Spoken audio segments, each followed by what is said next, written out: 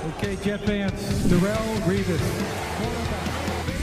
is off the board. The New York Jets select Mekhi Becton, Louisville. Fired up to be a New York Jet. Pressure just makes you go a little more. And I kind of like pressure a little bit. The New York Jets select. Welcome to another edition of NFL Draft Preview with the Athletics' Dane Brugler. Dane, is it snowing in Ohio right now? Well, it's February, so it's always snowing in Ohio in February. So it's okay though, because I'm locked in my office, working on tape, trying to, finish these guys up, reports and all that. This is usually the time where we're getting ready to head out to Indianapolis for the combine. But of course, that's not happening this year. So it's just going to be a weird end of February, early March with no combine, kind of, stuck here. But, hopefully pro days will get started here pretty quickly, and, we'll have a chance to get some numbers on these guys and learn more about them. No St. Elmo shrimp cocktail stories, no St. Elmo experience, no backdoor conversations around the different establishments in Indianapolis. I think as the combine week would have been coming up, you start to get the sense of, man, like this is really going to be a different process. And for you, just curious, like how different is it for you evaluating players or maybe just trying to get information on players? Oh, definitely different. And, at the combine every year, that's a big step for me because I get a chance to learn so much more about these players. I talked with most of them up to this point, but, catching up on the guys that I've missed, talking with, running into scouting buddies, guys around the NFL and just getting their opinion about players, maybe learning about some of the medical things. So it's not having the combine and, learning things after hours, which is frequently how things are done in Indianapolis. It's definitely going to be a missing piece of the puzzle that we're going to have to fill in other ways. But it's a challenge. And so it's going to make things interesting as we piece things together and go through the pro day process and try to supplement what we're missing with the combine. It's funny. This just came to my mind. It's almost like Indianapolis. You could say it's the NFL's little week bubble in every February. And I'm using the word bubble because obviously the NBA had their bubble to complete their season. And even though, it wasn't a COVID bubble, it was definitely like the who's who of the NFL walking around the streets of Indianapolis. It's a good week for the NFL, a good week for people covering the draft, much like yourself. It's a good week for people that cover the draft for teams like me because it's the who's who of the NFL's there. You can talk to all different people from free agency side, from the draft side. So February's combine, Lucas Oil will be missed. Let's just leave it at that. Definitely. And, to your point, it's not just the draft. It's, that's where a lot of the free agent deals get starting to talk about, not supposed to, but, that's where the whispers start, where teams might start meeting with different people and, a lot of business side things get done. So it's basically an NFL convention. Where coaches, scouts, general managers, a lot of people on the business side of things, everybody's there. And so to not have that this year will definitely be missed, like you said. So we just have to find a way to supplement all that information in a different way. All right. Well, with that being said, we're talking about the running backs today on this episode, and it feels like there are two consensus top two running backs. How you want to rank them is up to the evaluator. So for you, Dane, how do you rank Najee Harris and Travis Etienne? Yeah, that's a great way to frame it because it's not going to be a consensus, this is running back one in this draft. It really comes down to what you're looking for. For me, Najee Harris from Alabama is my top running back, and I never thought I would say that, 2-3 years ago. This is a guy that was the top recruit, not the top running back, but the top overall recruit. When he was coming out of high school, 5-star, big time player. But when you watched him along with, Josh Jacobs or Damian Harris or some of these other backs that Alabama has produced, he wasn't nearly on their level in terms of vision, in terms of the ability to create. He was big, he was physical, but there's more to it. He comes back for his senior season, and he steadily got better year after year after year. You see a guy that's big, but he's graceful. He moves like a much smaller player. His decision-making, we don't talk about that nearly enough from the running back perspective. His decision-making got better and better year after year. he doesn't have that home run juice. He doesn't have that big play ability. But he's a guy that's going to get you a lot of yards. He had more yards rushing at Alabama than anybody in that school's history, and that's pretty remarkable when you consider all the players that have come through that program. So his ability to skillfully toggle between patience and power is what really sold me. He maximizes each run, and he's very reliable, rusher, receiver, blocker. So for those reasons, Najee Harris comes in at number 1.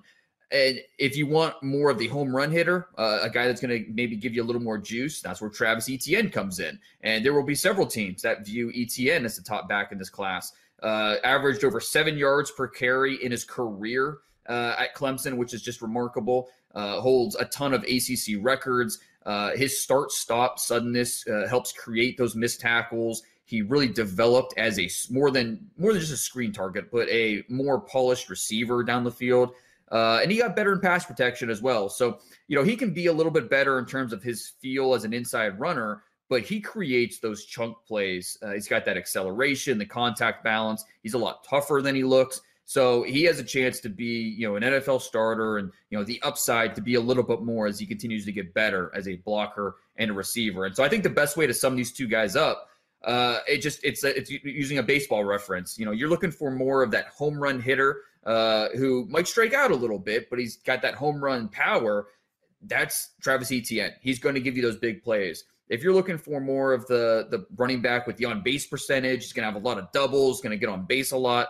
That's Najee Harris. He might not have that home run power. He might not have the big play potential, but he's going to do a lot with what he has. And so both these talented running backs have a chance to go in the first round, and we'll see where they ultimately end up.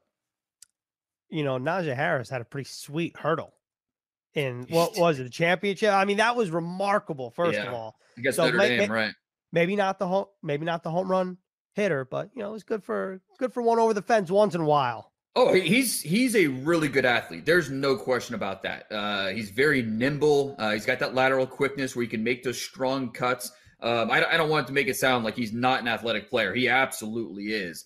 But, I think, that play against Notre Dame, I think it was his only play of over 50 yards in his career. And when you consider he touched the ball over 700 times in his career at Alabama, he never ran the ball over 50 yards except for that one time. And that just kind of tells you he doesn't have that home run speed.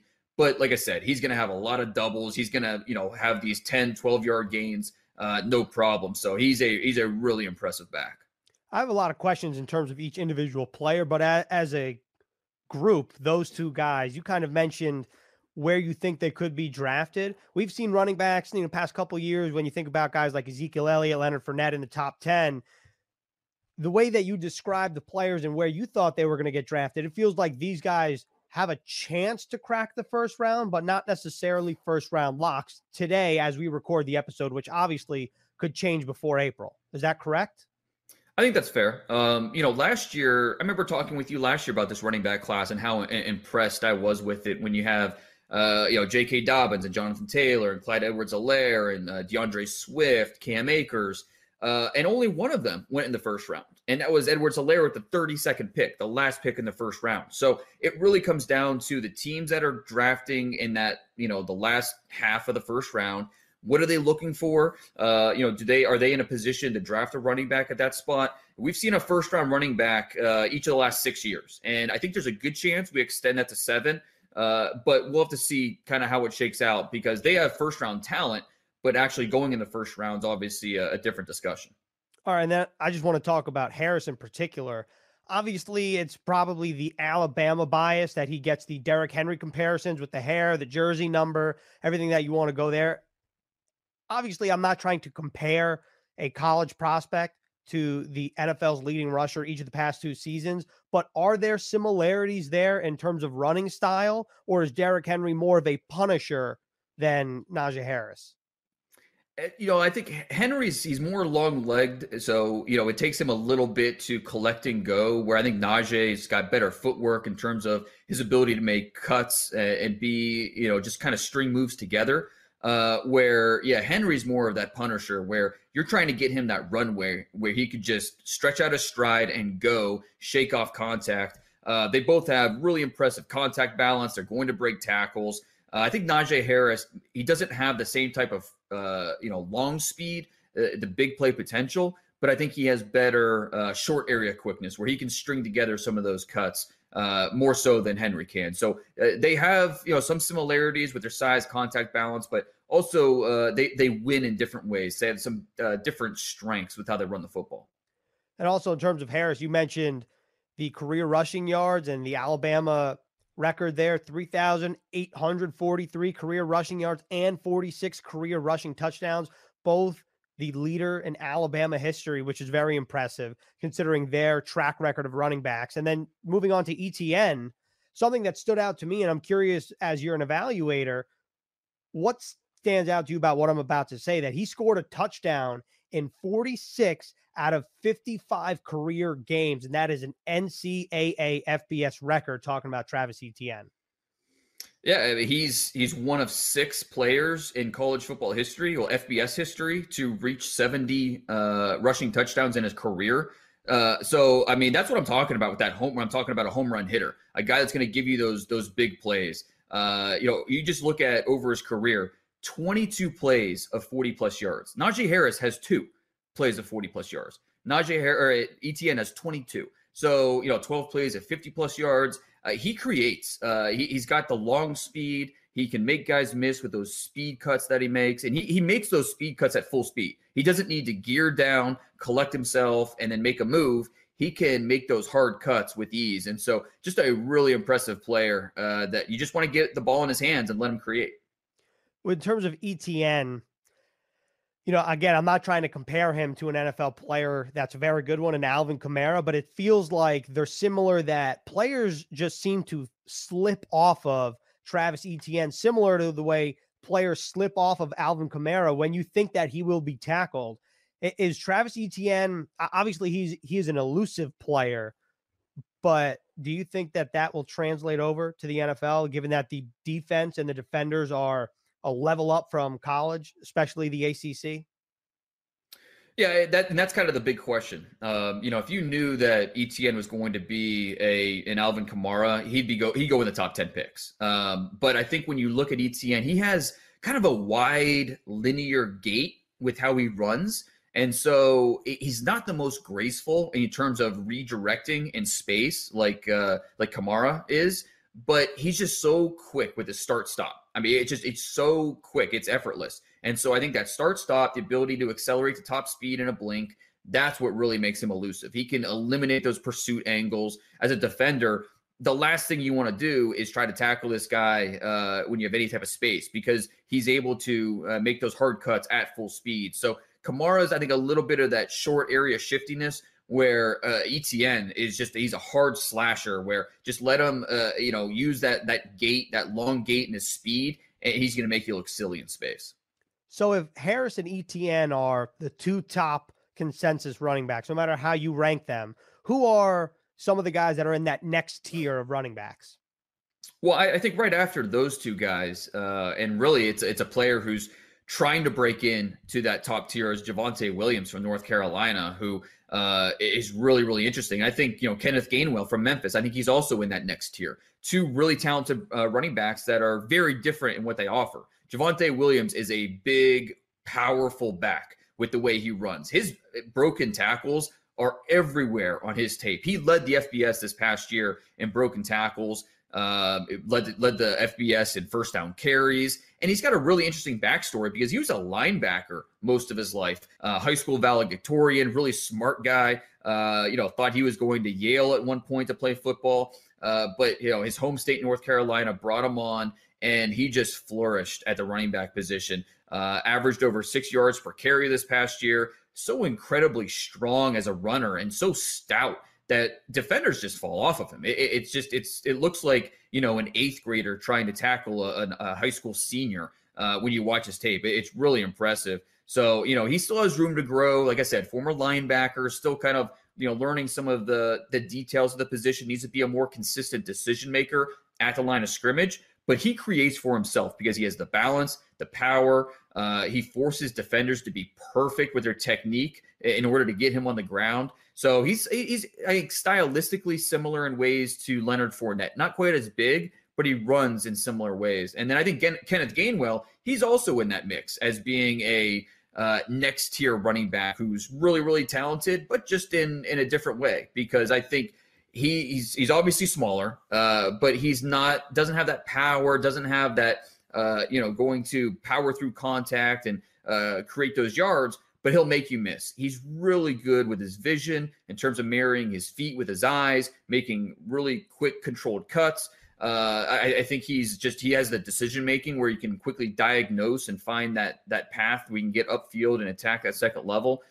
He opted out this past year, and so there's a little bit of both these guys, Javonte Williams and Gainwell, a little bit they don't have the resumes that an Etienne or a Najee Harris have.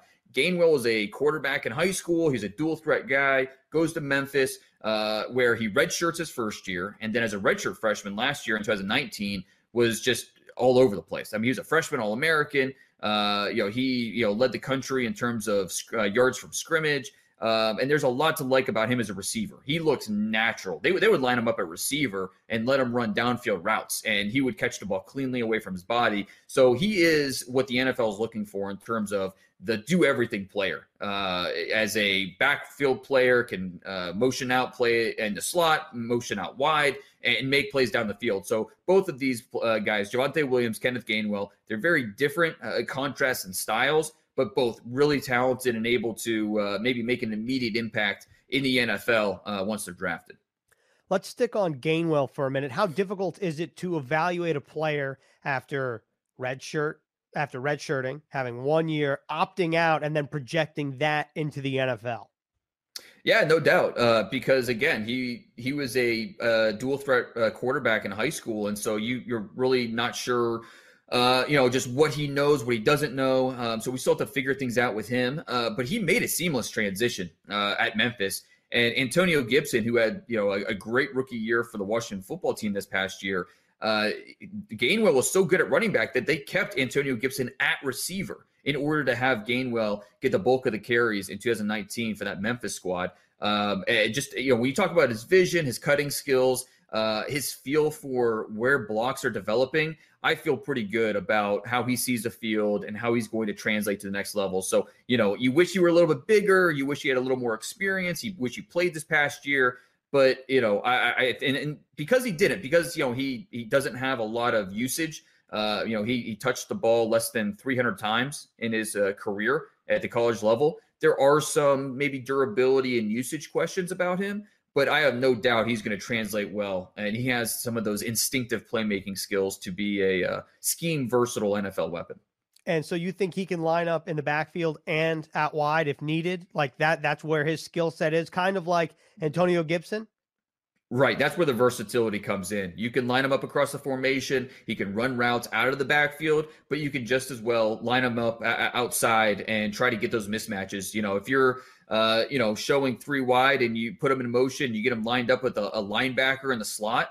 That's a recipe for disaster. If you're the defense, you have to account for that on every play. And, not just him getting the ball in his hands, but the threat of him getting the ball in his hands. That's something that will stress defenses. And now let's talk about Javonte Williams. You said Leonard Fournette style, a little smaller. He's 5'10", 220. So yeah. That's pretty built up for a running back who's 5'10". How's his straight line speed? If he hit a hole, is he going the distance or is he getting caught from behind? He could do it. He had plenty of big runs on his tape. He's not the fastest guy out there, and he's got a little bit of some tightness in his hips. You see that when he's trying to, make some quick movements.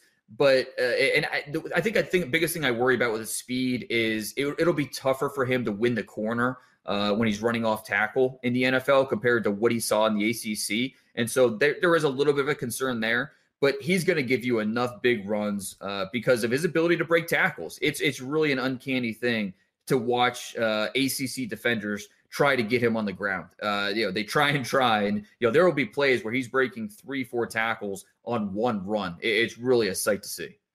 And then how about some day 3 running backs that you think could outplay where they get drafted?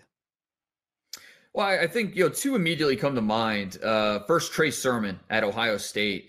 This is a player who was highly recruited out of Georgia and decided to go to Oklahoma. Spent his first 3 years there, was pretty productive. He averaged over 6 yards a carry in his 3 years for the Sooners.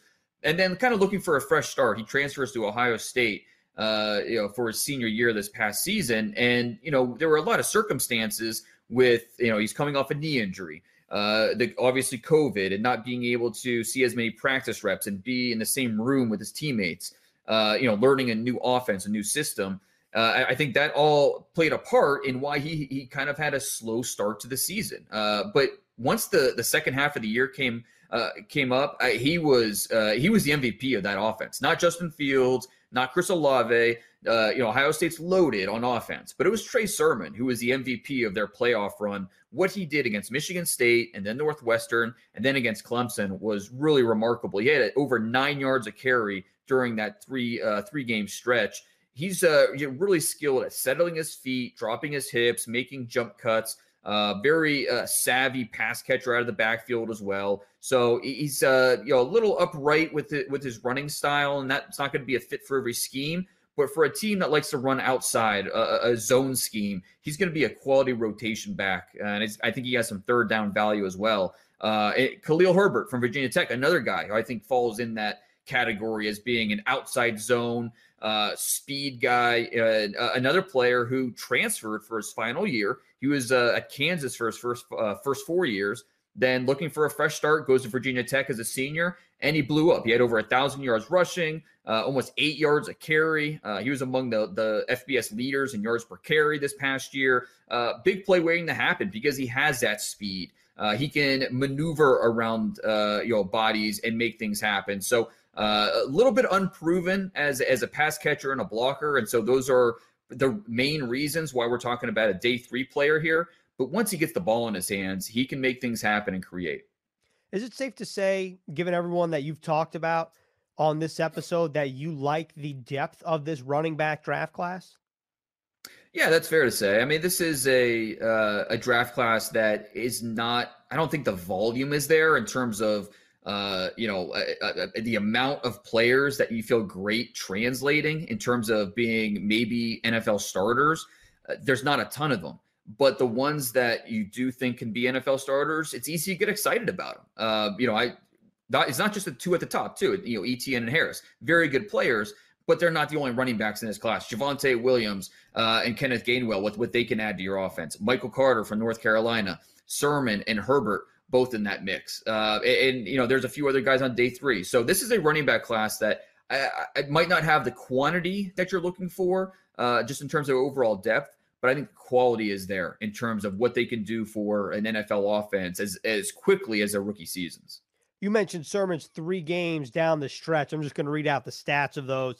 Combined 70 attempts, 636 yards in 3 games for a 9.1 average and 4 touchdowns. Simply remarkable what Trey Sermon did down the stretch. And when, to me, I'm thinking about Trey Sermon compared to Kenneth Gainwell, because Gainwell doesn't have a lot of tape, a lot of tread on the tires. That's the opposite of Trey Sermon. So that's going to be interesting to see what happens down the stretch. And if you want to read more about Dane's top 10 running backs, you got to make sure to check out the article that just came out on The Athletic. And before we hit on, actually, you know what? Let's actually hit on one more running back in as a part of the fan questions. Let me pull it up here. Jets Island wants to know, why hasn't Jermar Jefferson gotten any hype? Yeah, a really talented running back out of Oregon State. He was a little underrated as a recruit. Grew up in the Southern California, LA area, and bounced around, tried to get himself noticed. Oregon State took the chance on him, and has done nothing but produce. And he played his best football this past year as a junior. The COVID shortened season, only 6 games. But when he had a chance to create, he did. He finished top 5 in rushing from that program. I talked about Herbert, how very skilled at marrying his eyes with his feet. Jefferson's the same way. He can feel those developing rush lanes. He can gather his feet, make those tight cuts, navigate the daylight. He's not the most powerful guy, and which is surprising because he's listed at 215 pounds. We'll find out just how, the exact measurements. He looks like a decently sized player, but he just doesn't run powerful, but he runs quick. His ability to see what to see what the defense is doing, the holes that are developing, and then hit it with that short area quickness is just really impressive. So I think he could be a high-end backup, maybe even push for to be more once he gets into the right situation. Before we hit on 2 other social media questions, I'm just curious. I asked you this last week about the linebackers. I'm going to ask you about the running backs. When you evaluate the players that are available all the way up between Najee all the way down to someone like Jefferson, who you just mentioned, is there a player that stands out to you that you think would be a good fit for the Jets in terms of their style, in terms of where the Jets select, whether that's 2, 23, 34, 87? I mean, that does not matter. 4th, 5th round. And also what kind of scheme the Jets are running with this Mike LaFleur offense? Really, the guy we just mentioned, Jefferson, makes some sense. When you look at, obviously there's some things we need to learn about this Jets offense, but, traditionally thinking about that Shanahan style offense, you're looking for guys with vision, guys with quickness, guys that are not going to waste time in the backfield. The hole is going to be presented to them. They're going to see it, hit it, cut it, and go. So I think Jefferson might fit because he moves well laterally. He can sidestep traffic without gearing down. He's very adept at scanning and then being decisive at the line of scrimmage, and that's what I think the Jets are going to want. They're going to want some speed and a guy that can hit the hole with timing, so he can, even just a sliver of daylight, he can hit it, work off the hip of blockers, and then maintain that speed at the second level. So he can be a guy that creates. And then also with Jefferson, he's got soft hands out of the backfield. He caught 43 balls over his 3 years for the Beavers. So I think Jamar Jefferson is a player that might fit. And when we think about this offense, they don't have to use a first-round running back to get a guy like that. They could probably get Jefferson early day 3. All right. So now let's move on from the running backs. Let's talk about some receivers. Keep it on offense. Rich wants to know, who are some of the best slot receivers with twitch, especially those that can be drafted in the 3rd round or later? And then specifically asks about Dazz Newsome. So I'm going to rephrase this question. You can give us your thoughts on Dazz Newsome, but then who do you like as a twitchy slot receiver or just as a slot receiver in rounds, or in day, should I say, 1, 2, and 3? Well, Dazz Newsome's a really fun player. We talked about his 2 teammates a little bit with Javonte Williams and Michael Carter, the 2 running backs, and De'Ami Brown, the North Carolina wide receiver, has a chance to be a top 75 draft pick in this class. So, those 3 guys are going to be drafted ahead of Dazz Newsome. But Newsome's a quality player in his own right. He's short, but he's solid. He looks almost like a running back out of the slot.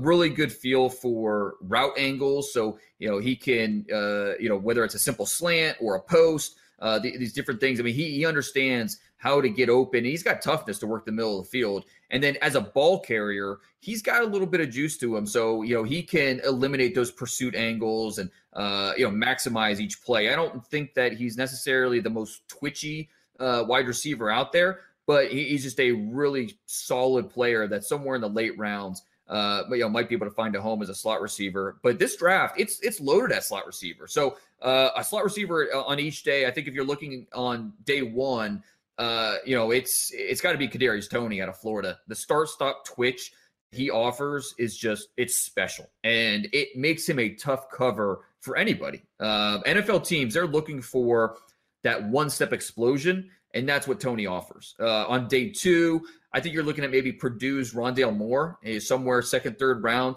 He's got those quick twitch muscle fibers, the controlled burst, the loose body movements that allows him to just stick his foot in the ground and go, so he can create those pockets of separation. With Rondale Moore, most of his receiving yards came after the catch, and that's what he can do at the next level. And then on day 3, a guy that really stands out to me, both in the stat sheet and then on tape, North Texas is Jalen Darden, explosive, twitchy receiver. He can make things happen with the ball in his hands. Only Devontae Smith and Amari Rogers had more receiving yards after the catch in 2020 than him. So he's small. He's very small. He's about 5'7", 175, 180 pounds. But could he be this year's maybe Jakeem Grant, provide immediate juice on offense and special teams? That might fit. All right. I dig it. A little slot receiver talk on the running backs episode of NFL Draft Preview. Okay.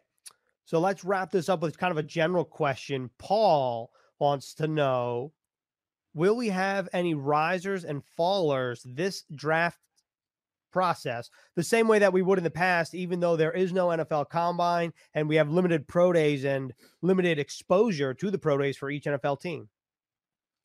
Yeah, and this is an unprecedented year. So I think, just talking to general managers and talking to scouts around the league, even they aren't sure exactly how this is going to play out, just in terms of, their process and what they're used to doing. So I think more than ever, there's going to be an emphasis on the tape and scouts and teams focusing, okay, this is what we know, as opposed to maybe being swayed by what happens in Indianapolis, or, it's something that, that it's an opportunity for groupthink when you get all these guys together and they're debating, trading notes and debating what they think about these players. But you know what? This is the draft process. And so I still think there's going to be perceived risers and fallers. And so, there might be a team that's very high in a player that we're not talking about right now. And, generally is not viewed as a draftable player. But if one team views this player as draftable, then that's all that matters. And so, we could see risers in that fashion. And I think there's always players that will pop up late, maybe at a pro day, where, teams are going to Ohio State because they want to see, all the players that Ohio State is going to have, whether it's going to be, Josh Myers or Wyatt Davis or, all the prospects the Buckeyes have every year. But maybe there's a small, lesser known player that might be able to jump out at them and, run a good time in the 40 or have a great workout. That's all it takes. And a team could maybe fall in love. And all of a sudden, we're talking about him being a riser. In terms of fallers, I think this is kind of how it works every year. But I think those are going to be based more on the medicals and the character questions. And this year, more that might be especially more true when you talk about character, because no team visits this year. There's going to be no chance to take these guys out for dinner the day before a pro day, or, there's no private workouts, things like that. That's really where teams have a chance to get to know the person and whether or not he'd be a fit. So the steps that teams usually rely on to get to know these guys, it's just not going to happen. And so some teams might not be comfortable with some of the baggage, and that might, create them to pass on a guy. And so because of that, that could cause some of these guys to fall a little bit further than maybe what the talent says or what we're talking about right now. And as players do rise or fall throughout this unprecedented process, we'll check in with Dane every month or so, I'd say, see whose stock has improved on his big board, whose stock has fallen. We'll cover everything. And next week, we're talking about safeties on NFL Draft Preview with the Athletic's Dane Brugler. Dane, stay warm, stay safe, and we'll talk to you next week. All right. Thanks, Ethan.